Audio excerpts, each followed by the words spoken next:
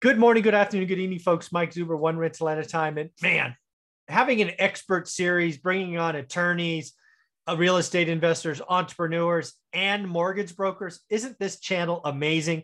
Can you believe a more important person to talk today than Matt, the mortgage guy, with just how nuts the 10-year treasury's been since Friday, man? I've never seen moves like that. Friday's move was one for the record books for me, but I thought I would ask you. You look at it a lot more frequently than me. What's been going on the last 3 or 4 days? Yeah, it's like going to an amusement park, right? You get to ride the roller coaster. You go up and you go down, and to simplify it, like my channel is all about simplifying it for the consumer. When there is economic uncertainty, when there is stuff going on in the world, it doesn't have to be United States, right? It could be anywhere in the world that could be detrimental to the economy, and vice versa. If there's good stuff going on, that affects interest rates. It affects long-year mortgage rates. And, we don't have to get into the mechanics of how this affects that and the 10-year, all that. Just know that when news comes out and they're like, oh my gosh, South Africa, Omicron, new variant, how is the vaccine going to react to it? That is uncertainty. Wherever you stand on that whole thing doesn't matter. It's uncertain. The markets react, and mortgage rates all of a sudden get 80 basis points better. So in one day, you go from 3.25 to 3.125 or whatever, the rate is. And then let me say what I look at is I look at fear and greed. I think Greenspan once called it fear and euphoria, whatever you want to call it. But when the world gets afraid, rates fall, right? People rush to the United States. So they buy the bonds, which bonds, and then rates go down, right? Bonds up, rates down. So yeah, it's pretty simple. So yeah, Friday, a half day of trading was wacky. Right. Yeah. And it was funny too, because it's like, certain things were closed down. There was title companies that weren't operating. There were some lenders that weren't operating, but lenders were like, holy cow, I've got loans. Like, let's lock it now. And really, I think the message I want everybody to understand is that right now, when there's volatility, and Jerome Powell can say something the next day, and then the next week kind of switch stance, you just want to be in a position where you lock your loan.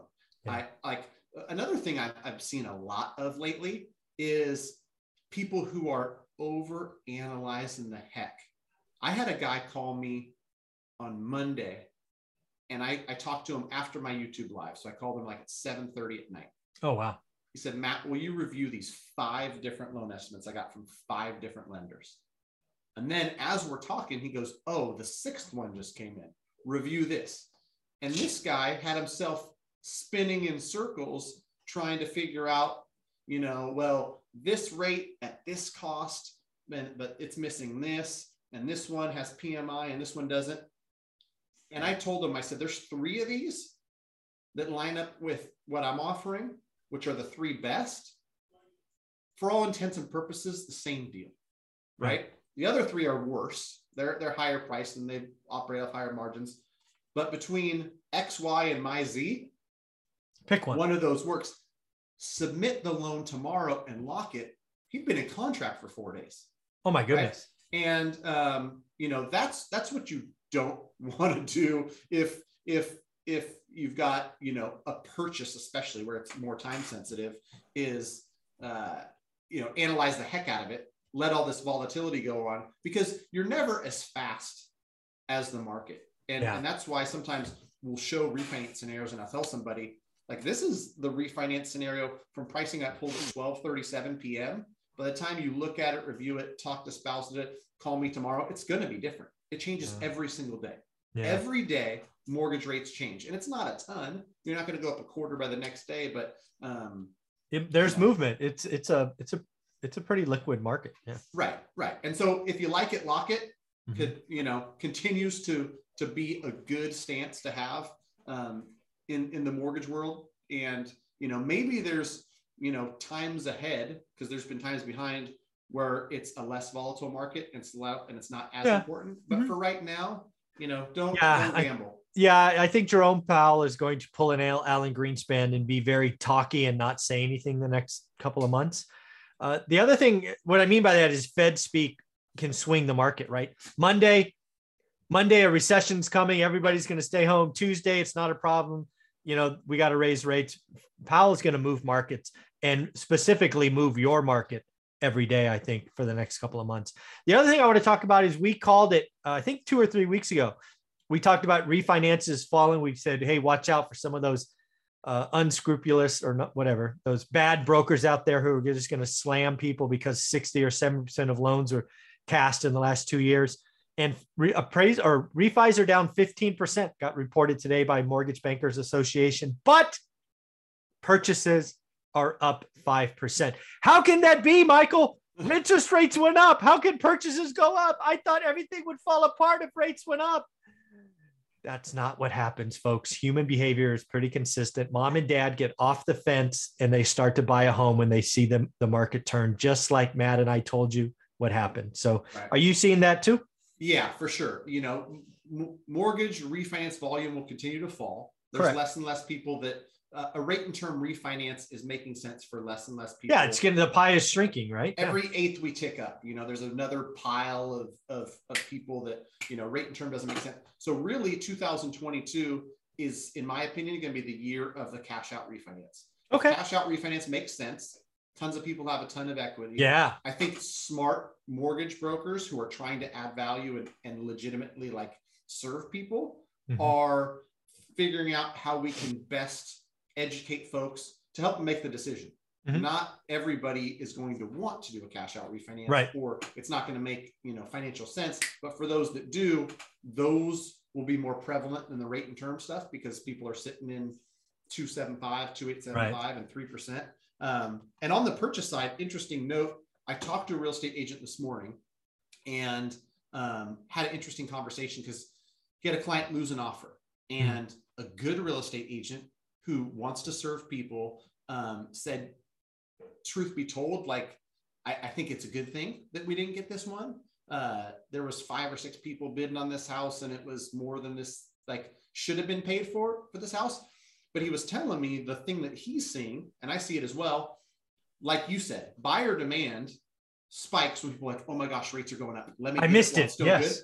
But at the same time, inventory has shrunk a little bit. Again, yeah, it's crazy. There's nothing out there. And so these crap houses that shouldn't be selling for 780 have 6 offers above 780. Yeah. And so it's an interesting little dynamic because I made a video earlier this week where for sure buyer demand is there, and it's not just willing but able. People, yeah, that's the key. That's the key with demand, right? It's not the willingness. You have to be able to pull the trigger. That's the key. People think demand is willing. No, everybody's willing or wants a Ferrari, or not everyone. Lots of people want, but not everybody can stroke the check, right? That's the key to demand. So yeah, you're right. Yeah, and truth be told, from 3.125 to 3.625, the people that I'm seeing, the people that I'm pre-approving, it's not going to affect them much, right? They're going to still qualify, and maybe some people will, see a 10% or a 5% decline in how much they qualify for. Sure. But a lot of the people that I'm working with, dual income households making 150, 160. Their payment's going to be $200 a month more, but they're still going to buy in the neighborhood they want at the price point they want. They're just going to pay $200 more per month because the rate's slightly higher. Yeah, that's the key. If rates go up, just like we said weeks ago, if rates tick up in a slow and measured fashion, it's going to pull forward demand, not crush it. If rates for some reason went up 0.5 point in a day, that could dent psychology and cause people to pause. But these little moves of a hundredths and a tenth, it's going to pull forward demand, just like we said. Hence, refis down, purchases up, and that will continue for several months to come, I think. Yeah, for sure. And on that note of supply and demand, Redfin's got a bunch of data, so I read their stuff and I reacted to some of their stuff talking about 2022 predictions. Oh, I saw that. And I agree. If there's 1 million more homes hit the market, there's so much demand that it gets absorbed really without any big splash, right? There's no event that is going to, like you said, have a dramatic effect. 1 million houses in 1 month or 0.5% in 1 week, that stuff's not going to happen to have any dramatic effect on that supply versus demand imbalance. So next year we continue to see plenty of demand, very little supply relative to that demand. And home prices continue to increase, albeit at a slower rate than this year. Yeah, I guess since you brought up the Redfin 2022 predictions, they're the one that came out and said home appreciation is only going to go up 3%. I know that is wicked low. That's below inflation. So I think that is I think they're wrong. I don't know if you saw that or not, but what were your thoughts on that? Yeah, I in a talk that we've had and with other folks, I'm more of the 6 to 8% camp. Okay. And, there's Redfin at some at 3 and some people at 16. I'm somewhere in between. Yeah. I think when we last talked to, I'm a eternal optimist where there you go. The people that I know that are trying to buy that hope that things don't go up, maybe I can speak it into existence. Like, yeah, let's hope for only 3% appreciation. There you go. Well, folks, if you are a part of the One Rental at a Time community, you now know that Matt the Mortgage Guy is not only California. He is all 50 states, or at least most 50, with plans to get to all 50. And if you want to talk about doing a purchase loan, getting qualified for an investment property, looking at what a rate and term or a cash out refi might want to be, go to Matt the Mortgage Guy. He's going to take care of you, let you know if what makes sense or not. And how do you want them to do that?